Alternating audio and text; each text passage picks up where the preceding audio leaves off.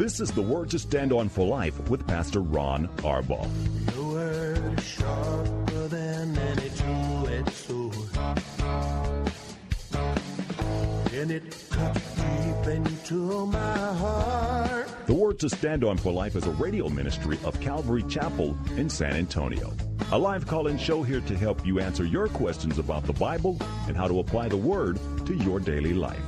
For more information on Calvary Chapel, visit our website, calvarysa.com. Get your Bible questions ready and call in now to 210-340-9585. It's The Word to Stand On for Life with Pastor Ron Arbaugh.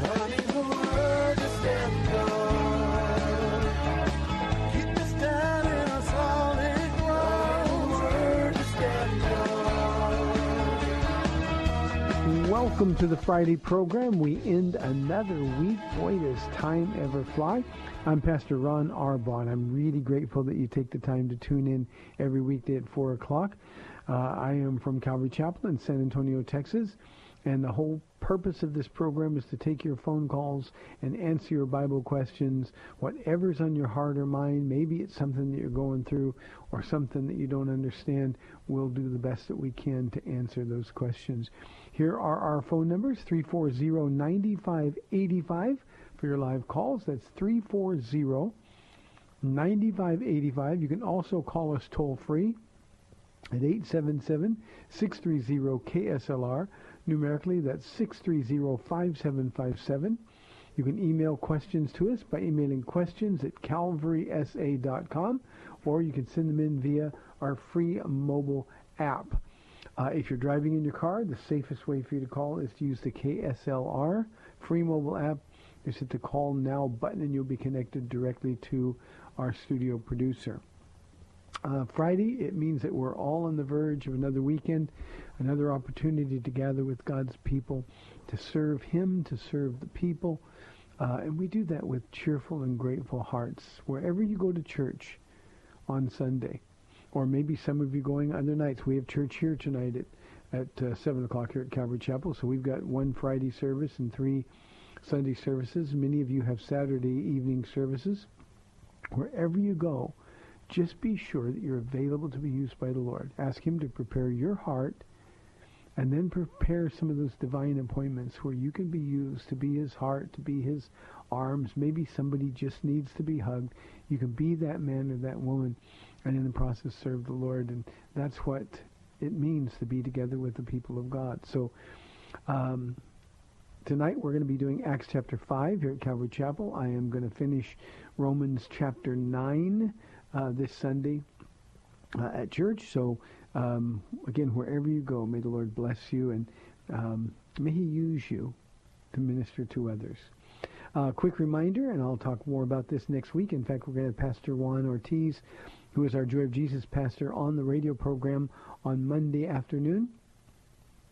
We are 7 days in a wake-up, I was just told by my producer, until Joy of Jesus, Saturday, October the 28th, at Travis Park in downtown San Antonio from 11 to 3. We'll be there with all kinds of things going on. We'd love to meet you. Just come by and say hello. Maybe the Lord can use you to talk to people. Who knows? But it's going to be a great, great afternoon. The weather forecasts are pretty good up to now, and long-range forecasts. So we're anxious to see exactly what the Lord's going to do. So Saturday, October the 28th, from 11 to 3 at Travis Park in downtown San Antonio. Okay, let's get right to questions for those of you who have been sending some questions in. The first one is from our email inbox from Nacho. He says, Pastor Ron, how can Satan physically stop us from doing things?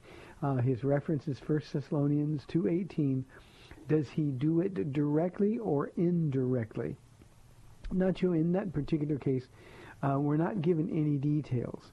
Now, here's one of the things that we know, that Paul was often a victim of a messenger from Satan who'd buffet him in the flesh. We know that from his letters to the Corinthians. And maybe it was a physical affliction that rendered Paul unable to answer the bell. More likely than that, because we know what happened in Thessalonica, Thessalonica, I should say. We know what happened. What happened was Satan stirred up the crowd, and the crowd got so extreme that they prevented him, and Paul had to get out of town very, very quickly. So most of the time when Satan stops us, he stops us physically or through circumstances. But remember, in the physical realm, Satan can't touch you without the express permission of God, and God's simply not in the habit of giving the devil the opportunity to afflict us physically. So that is almost never the case.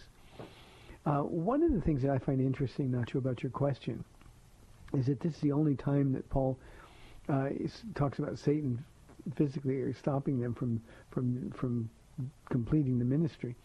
But there's at least 3 occasions when he says he wanted to go somewhere and the Holy Spirit stopped him. 3 times when Paul's heart was to go into Asia to preach the gospel where the gospel had never been preached before. He was excited about that opportunity. And 3 times the Holy Spirit said no. Imagine how discouraging that was. You know, when we have a desire in our heart to do something, and Paul, he just wanted to share the gospel wherever he possibly could. But in his particular case, the timing wasn't right. The timing wasn't yet right. You know, I find it fascinating. We get frustrated when God doesn't open a door for us. And yet in this particular case, Paul at one point wanted to go into Asia, and the Holy Spirit forbid him. That's when he got the vision from the man from Macedonia. Come over here. And it was in Macedonia, most notably in the churches in Philippi, where God used that church not only to supply Paul's ministry needs, but also to give him a platform from which to go anywhere and everywhere he wanted to go. So God was always in the background, preparing the table, setting things up for Paul to go into Asia. And later he would write that when he did go, there was a great door of effective ministry that was opened for him by the Lord. And, of course, we know that is when his missionary journey went into Ephesus, and that would be the place that Paul would stay the longest. A thriving church family in Ephesus, and all because the timing had to be right. So I think, Nacho, that God stops us way more often than Satan does. Now, I think because Satan attacks and because he brings doubt and we have a tendency to look at circumstances, I think we get discouraged unnecessarily in the face of opposition or in the face of difficulty. But it's not because God is doing that. It's because we simply are under attack by him, and we give up, and we just give up. I know I've said this many times on this program, Nacho, but we had so much opposition coming here, and then even when we got here, the first year it was like we couldn't stay afloat. I mean, it was seemingly impossible every single day. It didn't appear like God was doing anything at all, but those are the times when you simply got to resolve that I'm going to do what God told me to do, where he told me to do it, no matter what. We as Christians, Nacho, we need that kind of resolve. Every single day we get up, Lord, I'm yours. Today is the day. If you want to change my life radically, if you want to do something unique, if you want to do something tiny, something very small that nobody will notice, I'm your servant. What about me, Lord? And what about today? So, Nacho, I think, I hope that answers your question.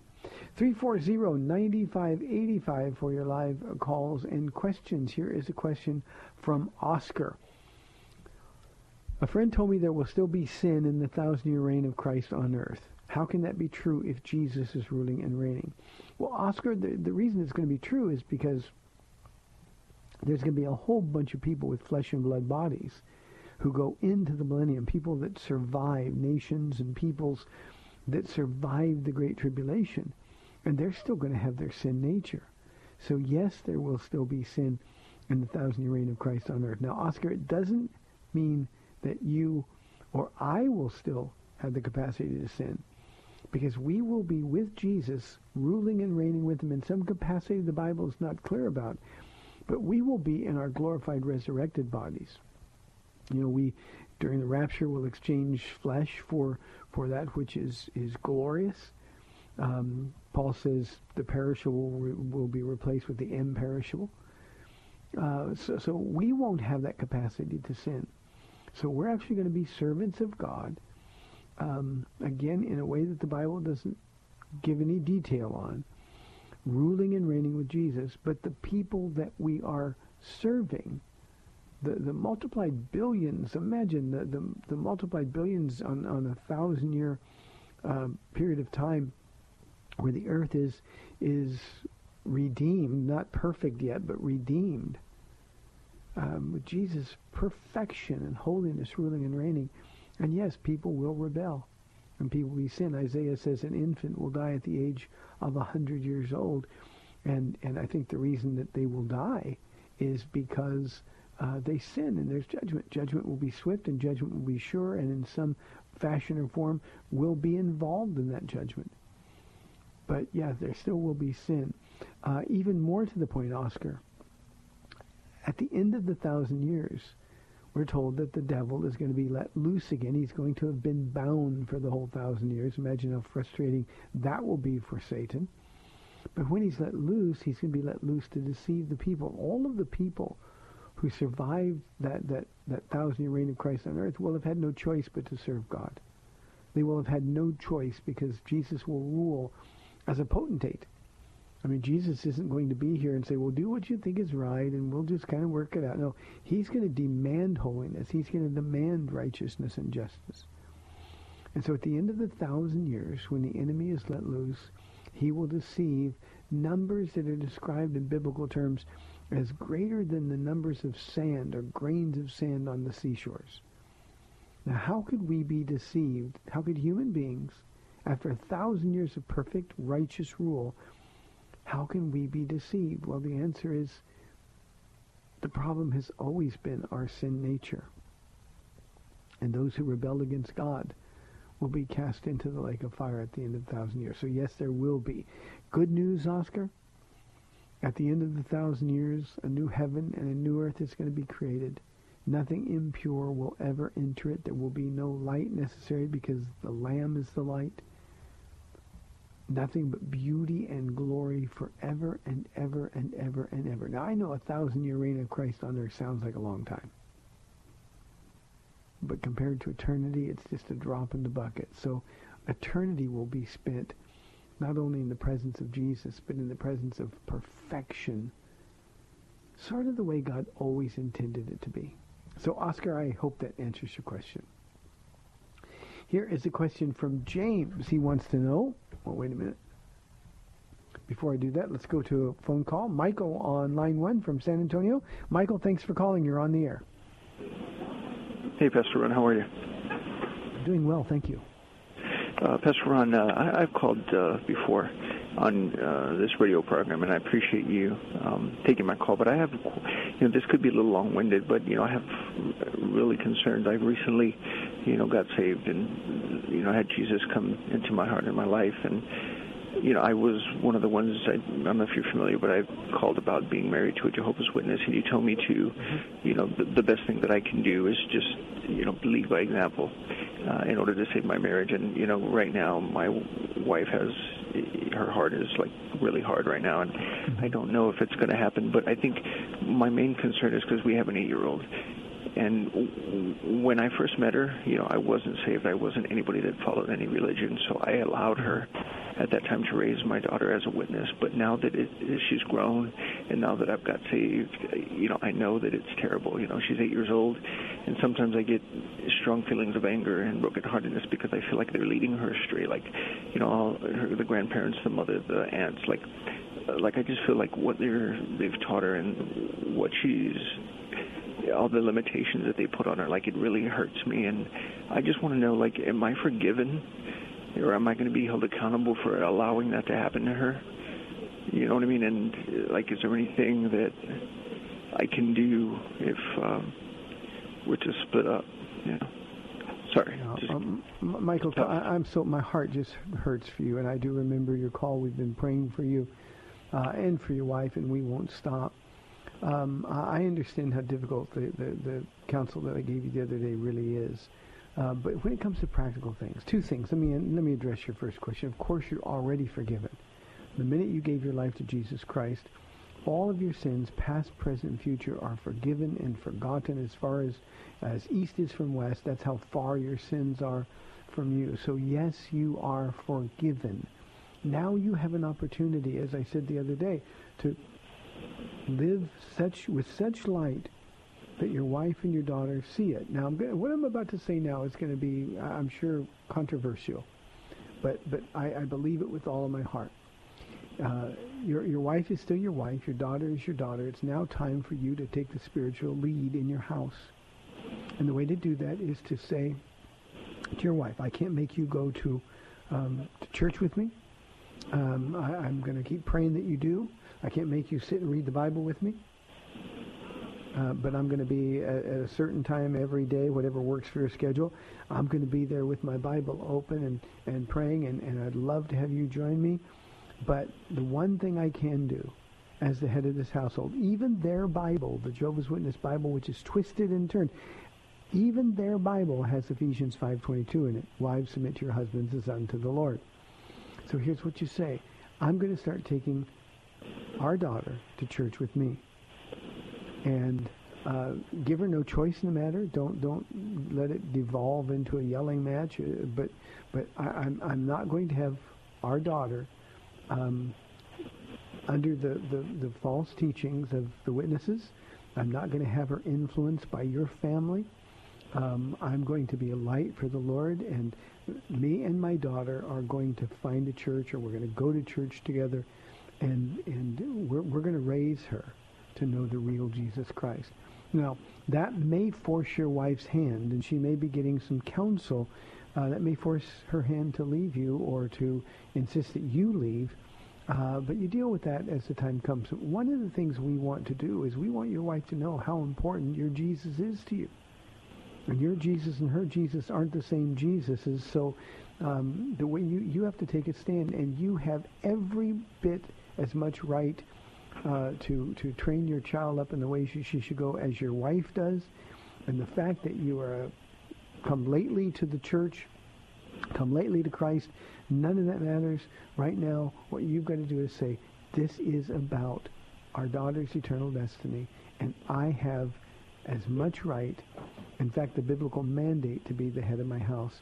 So you're an adult, I can't force you to do anything. But I can make sure my daughter is in church with me.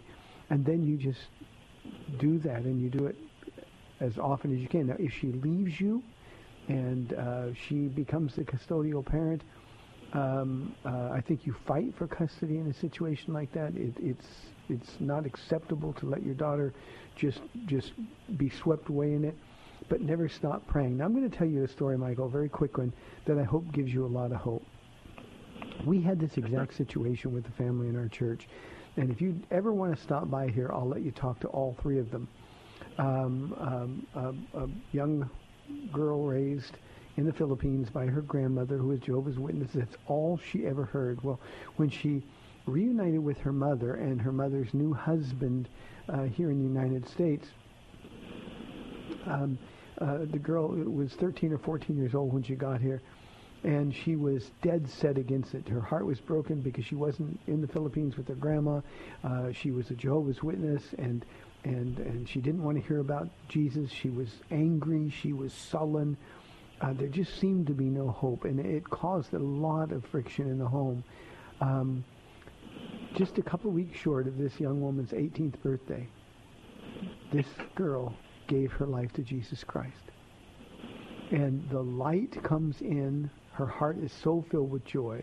She said, thanks for putting up with me. I mean, just she's a completely different person.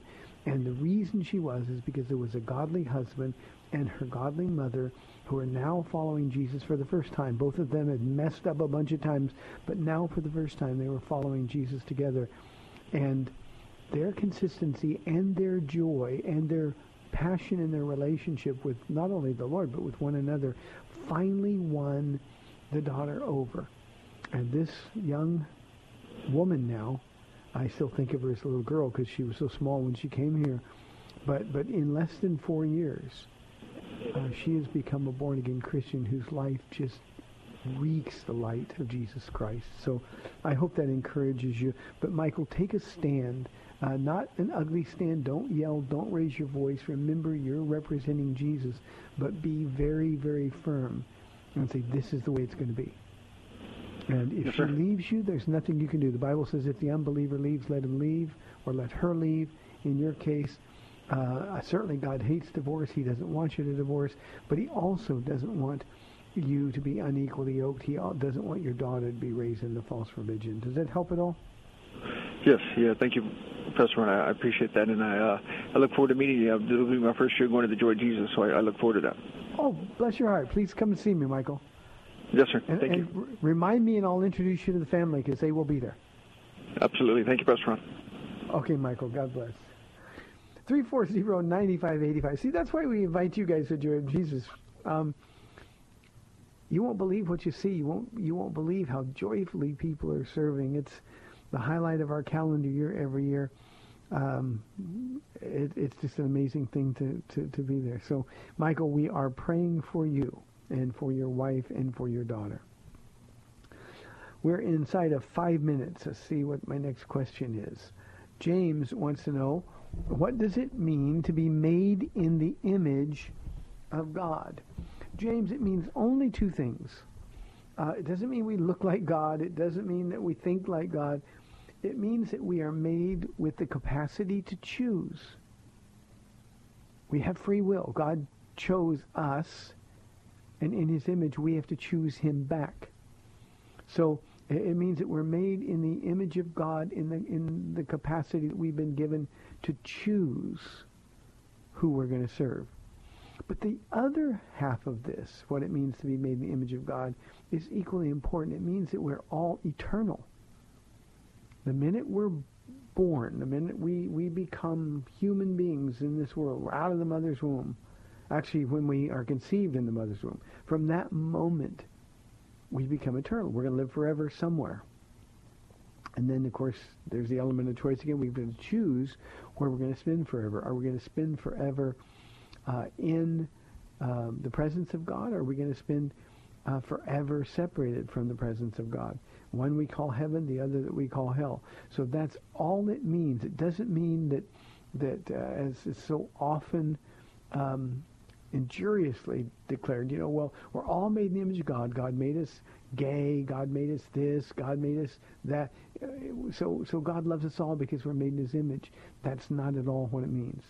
It means that we have eternality, and it also means that we have the capacity and the mandate, I would add, to choose. So that's all it means. It doesn't mean anything else. It doesn't mean that we're basically good at heart. It doesn't mean that God accepts what we're doing wherever we are in our lives. It means that we're all equally precious to God. And God forces us to make a choice where we're going to spend forever, in his presence or out. So, James, I hope that answers your question. 340, we're inside 3 minutes now for this half of the program. We'd love some more of your live calls in the second half of the program. 340-9585 or 877-630-KSLR. Here is a question from, let me see this one, from Albert. Is there a recommended time frame for engagements or relationships before getting married? Albert, no, not a recommended time. It's different for everybody, whatever works. Now, as a pastor, let me say this. I've never been a fan of long engagements. When somebody comes and says, yes, God said this is the one, and we're going to get married, and we're making plans, and we really love each other. Well, when are you going to get married? 3 years? That's just never made sense to me. To be in the will of God, if God brought somebody into your life, then once you know it, then you ought to pursue it. You need time before getting engaged to find out if you're walking in the same direction, if you have the same thoughts and commitment to Jesus Christ. To learn whether you like one another. You know, it's easy to love somebody that you find out later that you don't like. So you find out all of those things. But once you've been through that process, Albert, and you decide this is the person I'm going to marry, then I just don't see a whole bunch of value in dragging it on for a long period of time. Obedience is always for now. And I think that's the best way to do it. You know, we got a young man in our church who is about to pop the question, and we're having a great time with him, and he's all excited and nervous. Pretty sure she's going to say yes. But you know, we've been together, and finally when they realize that this is the one, why waste any more time? So Albert, I hope that helps. We've got 30 minutes left is all in this week. 340-9585. 340-9585. I'm Pastor Ron Arbaugh, and I will be back on the other side of the break in 2 minutes.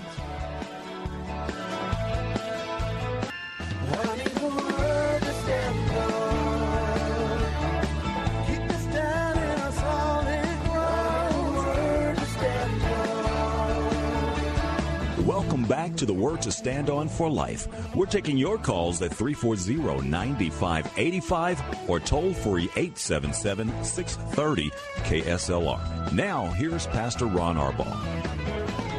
Welcome back to the second half of the program, our final 30 minutes of the week. We'd love your live calls and questions at 340-9585. Here's a question from our mobile app from Scott.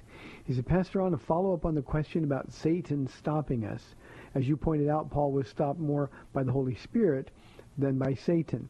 Would that be because when the Holy Spirit intervened, Paul was perhaps doing the wrong thing, and when Satan interfered, Paul was doing the right thing? I find that I get the most attacked spiritually when I'm doing the work of the Lord than when I'm doing my own thing. Well, Scott, your conclusion, I think, is a good one. When we're doing our own thing, we are doing Satan's thing. So I think we need to make that distinction. Only when we're in the will of God are we sort of insulated from the enemy being able to stop it. No weapon formed against us will prosper, we're told.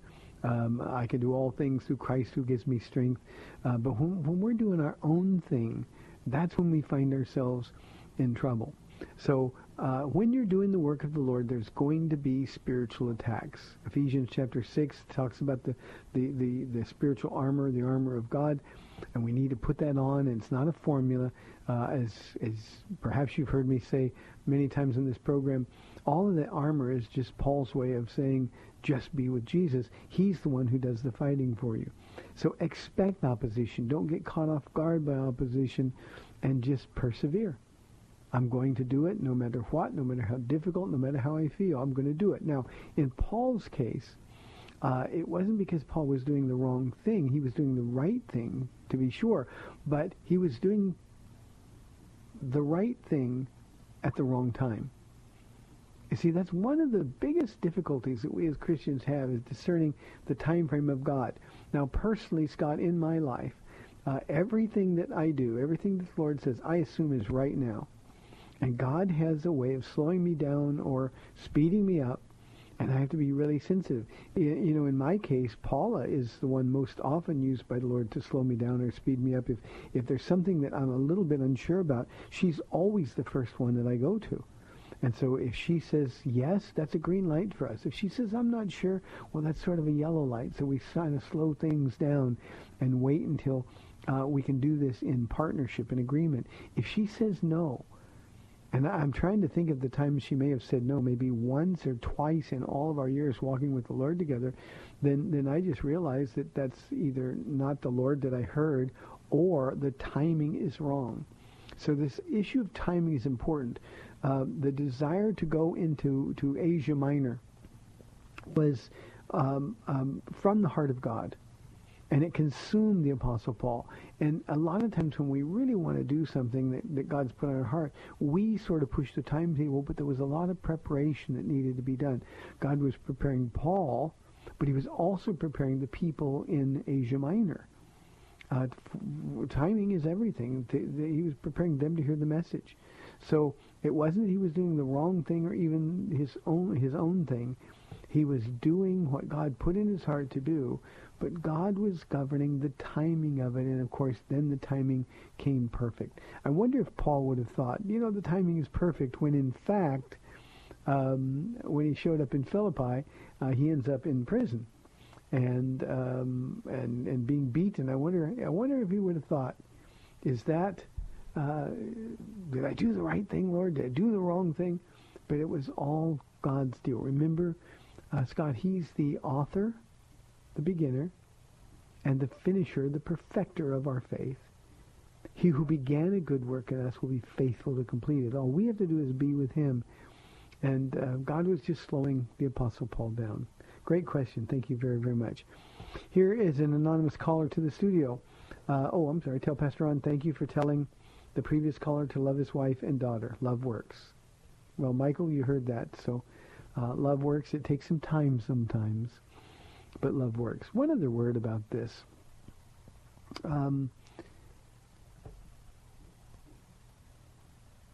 People in cults,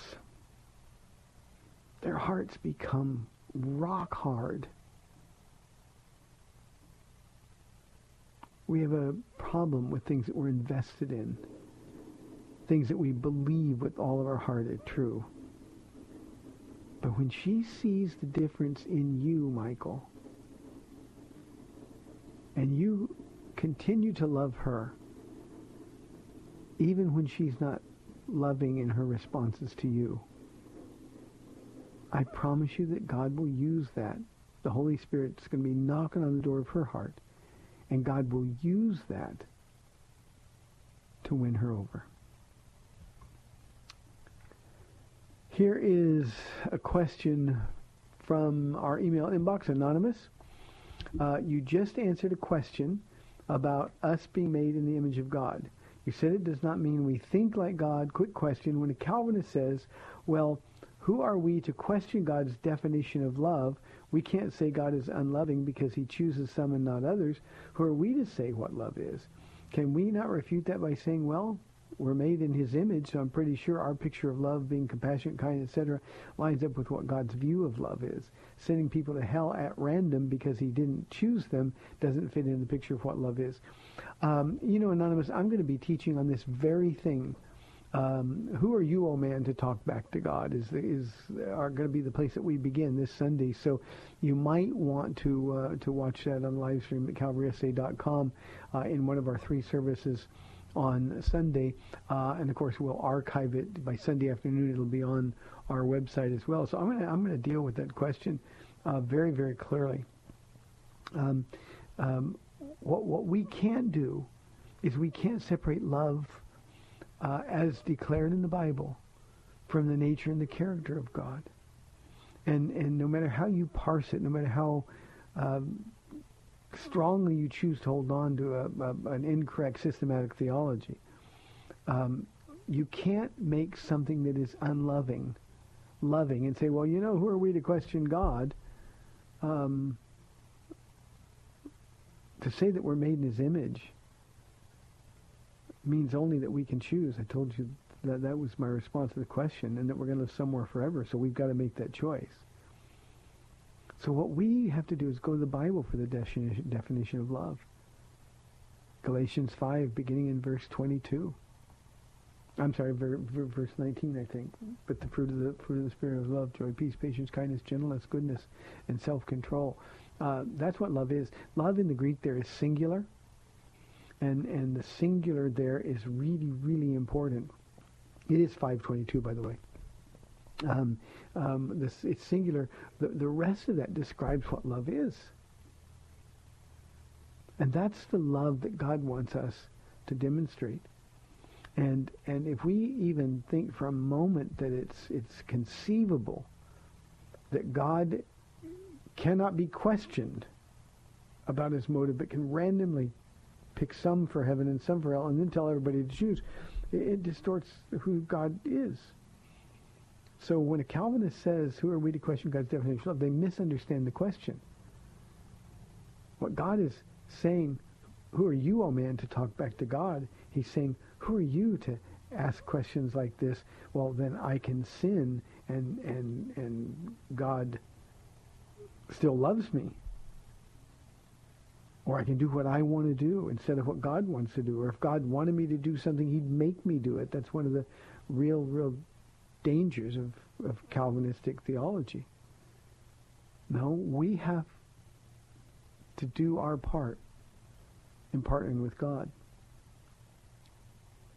And so when we ask God questions, it's always okay to ask God questions. It's just never okay to question God. But it's not because we don't have his character, his nature, his perfect holiness, the statements in the Bible that God is love. We know what love is. And that love is embodied in the person of Jesus Christ, God's gift to the world. So I hope, Anonymous, that answers your question. The Calvinist position is just so wrong, it's painful. That's how wrong it is. Here is a question from Henry. Appropriate timing. Henry says, if we're all children of God, how is it possible we won't all be in heaven together? We see, Henry, that's the problem. We're not all children of God. To be a child of God, it has to be through being born into a family.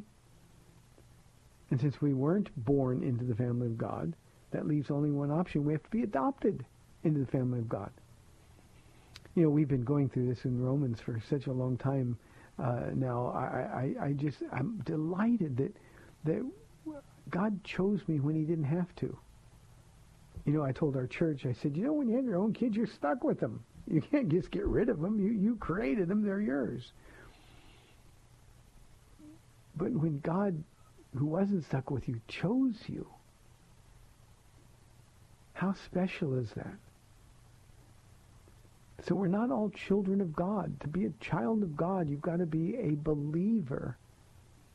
And then we've been given a spirit of adoption. And by him, we can cry out, Abba, Father. But nobody who is an unbeliever has that ability to say, Abba, Father. That's given to us as a born-again birthright. So when we're adopted by God, that's when we become children of God. The truth is that we're creations of God. We're creations of the process that God used to multiply this earth. But that doesn't make us a child. And I know the argument sounds so emotionally satisfying, but we're all children of God. God should accept all of his children. He does accept all of his children, but how can he accept those who aren't his child? You know, if I just went out onto the street and picked up a random kid and said, hey, now you're my kid, I'm going to take you home with me, that would be kidnapping. It's a crime. Well, God doesn't kidnap anybody. He created a process by which we are born. That does not mean he created us as he created Adam and Eve by his own finger. So, Henry, heaven is a place where there'll be no impure thing, no unholy thing. There'll be no sin, there'll be no pain. There'll be no depression, no discouragement. There'll be only unbridled joy. If unbelievers would be in heaven just because they're born, well, then that would by definition negate what I just told you about heaven. So it's very important that we understand the distinction. Don't fall for the emotional arguments. I became God's child in February of 1991. Until then, I was an enemy of God, hostile to the things of God. King James uses the ugly word enmity. That was established between me and God because I made him my enemy. But it all changed in an instant when I asked Jesus to come into my heart. I asked for forgiveness of my sins. That's when I became a child of God, not before. So I hope that makes sense to you, Henry. Earl wants to know, or wants me to please explain the difference between real repentance and just being sorry that you did something wrong. Well, Earl, the difference between those two things is the difference between heaven and hell. That's the difference. Real repentance means that we We're sorry for what we did, but we're sorry enough to change. Lord, I sinned against you, David, in his famous Psalm of Repentance, and that's the best place to go whenever you're curious about what real repentance is, Earl. Psalm 51. Against thee and thee only have I sinned, O God. Surely I was sinful when I was conceived, sinful from my mother's womb. Real repentance is owning responsibility for your sins, not blaming anyone else, certainly not blaming God. But real repentance drives you to that place where you make things right with God. You remember the story of Zacchaeus, one of my heroes, because he's a short guy like me. As soon as Jesus said, today, I must come to your house.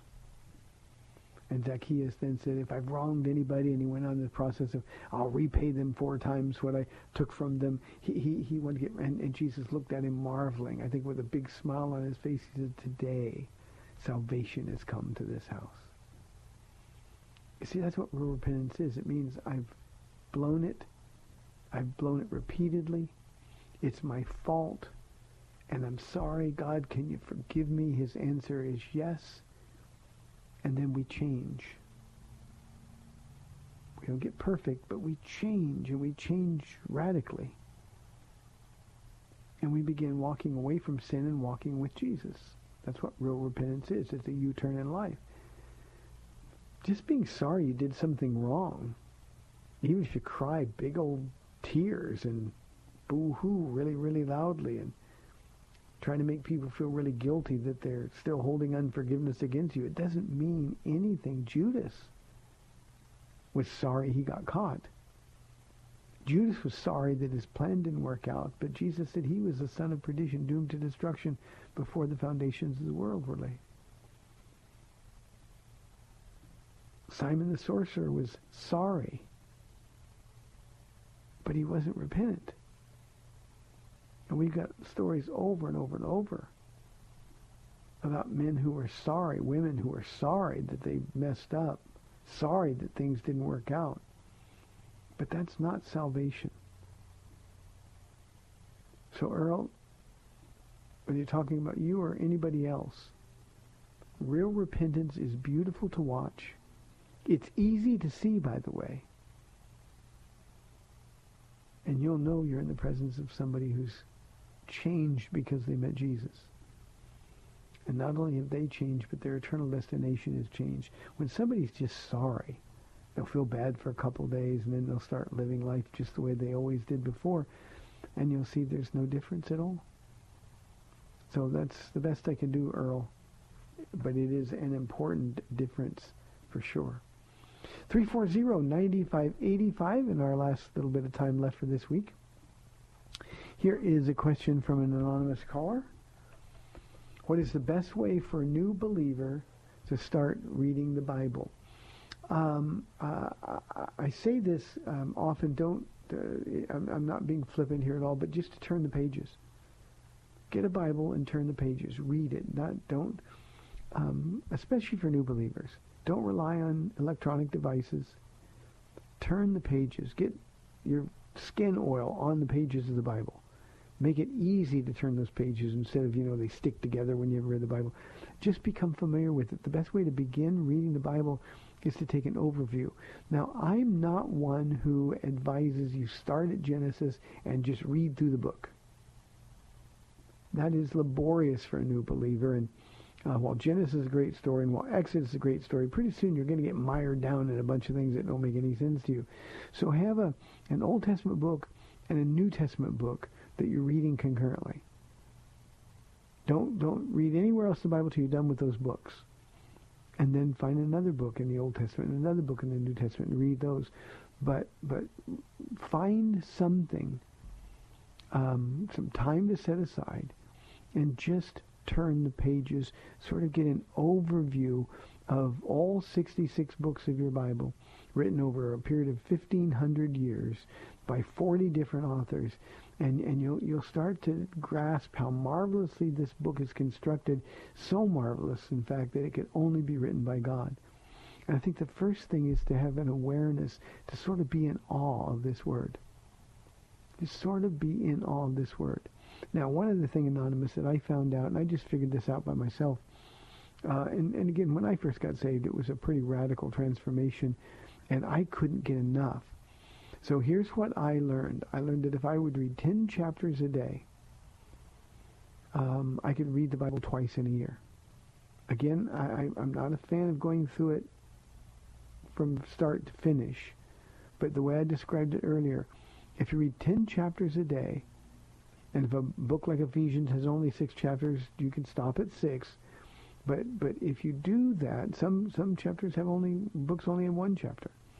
At the end of a book, stop. Now, the books that don't have very many chapters, read them 2 or 3 times.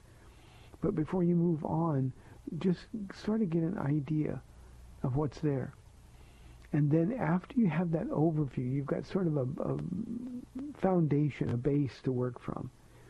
Then you can start filling in the gaps. That's when you start studying rather than just reading. So that would be my counsel to you, Anonymous. It's what worked for me. And honestly, I got so excited about the Bible that I just didn't want to do anything else. It was like every day there was new news. Every day there was great news. Every day the living Lord of the universe had something to say to me. And it became so thrilling that, well, obviously it's been my life's work now for more than 26 years.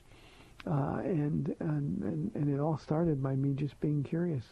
I had a King James Bible, and the these and the thous and the awkward use of language, it was difficult, but I wanted to wrestle through it.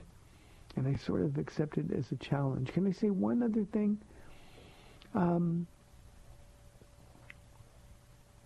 Find a place to read where you and Jesus are alone. Don't have your phone by you. Don't be interrupted by knocks on the door or whatever else. Go somewhere. I always found it helpful to have a separate place to read. Now, I went to a library, a School of Theology library. It's quiet. I could sit at a table. It seemed more studious to me, but nobody could distract me. My eyes got tired. I'd stop for a few minutes, get a drink of water, and come back and start all over again. But find a place. It could be an office. It could be a park bench somewhere. But just somewhere where you can devote all of your energy to hearing from Jesus. That's exactly what he wants to do. So I hope that helps you, and keep me posted on how you're doing. 340-9585. What do we... Oh, we're about under 4 minutes, so no time really for calls. Here's a question for Donald, from Donald, rather. Do you believe that Christians have an obligation to argue with those who deny the Christian faith? We should never argue with anybody. So not only do we not have an obligation, I think we're in our flesh when we argue. So that's not what it means when it says make a defense, to offer a defense, to give a reason for the hope that lies within us.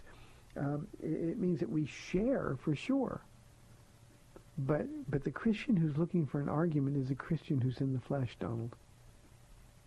It's very important that we understand that. We want to demonstrate the fruit of the Spirit. Paul says in 1 Corinthians 13 that even if you know everything, you can fathom all mysteries. If you give everything that you have, just surrender everything to the Lord. If you can do miraculous things, but you don't have love, that you're just a noisemaker. And there's too much noise in our world now, Donald, so don't argue. Don't argue with people. Just share this very special person that you've met, Jesus Christ. Share what he's done for you. You know, one of the neat things that you find about the testimonies given in the Bible, Paul didn't get up and start arguing with people. Now, they argued with him often, but he didn't argue with people. Peter didn't argue with people. They just shared what Jesus has done for them. That's the value of testimonies. Paul shares his testimony 3 separate times in the book of Acts. And I think that's just the Lord's way of letting us know that he shared his testimony everywhere he went. Nobody can argue with you about your testimony. when we find ourselves embroiled in discussions about doctrine, about things really that don't matter, then I think we're in a place where we want to win an argument instead of winning a soul.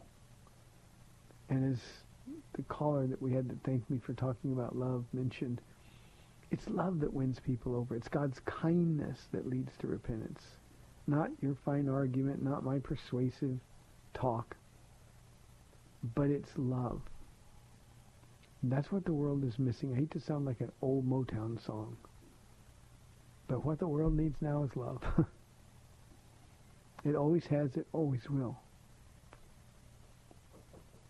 And when we're arguing with somebody, we're hardly loving them. So it's very, very important, Donald, to share your heart in love. The minute you find yourself in an argument, that ought to be your cue to identify your flesh. If people want to argue with you, just keep telling them how much God loves them. And when they stop listening, you stop talking. But don't argue with people. No, we don't have an obligation to argue. We have an obligation to share what the Lord has done. Hey, thank you, Donald. I appreciate the call. Thank you for a great week. A lot of really, really interesting questions. You've been listening to The Word to Stand On for Life. I'm Pastor Ron Arbaugh from Calvary Chapel in San Antonio, Texas. As you go to church, remember, offer your body to God as a living sacrifice. I promise you He'll use you. May the Lord bless you and keep you. I'll see you Monday. God bless. Thanks for spending this time with Calvary Chapel's The Word to Stand On for Life with Pastor Ron Arbaugh. The Word to Stand On for Life is on every weekday afternoon at 4, and Pastor Ron invites you to find out more about Calvary Chapel at calvarysa.com. The Word to Stand On for Life was sponsored by Calvary Chapel of San Antonio.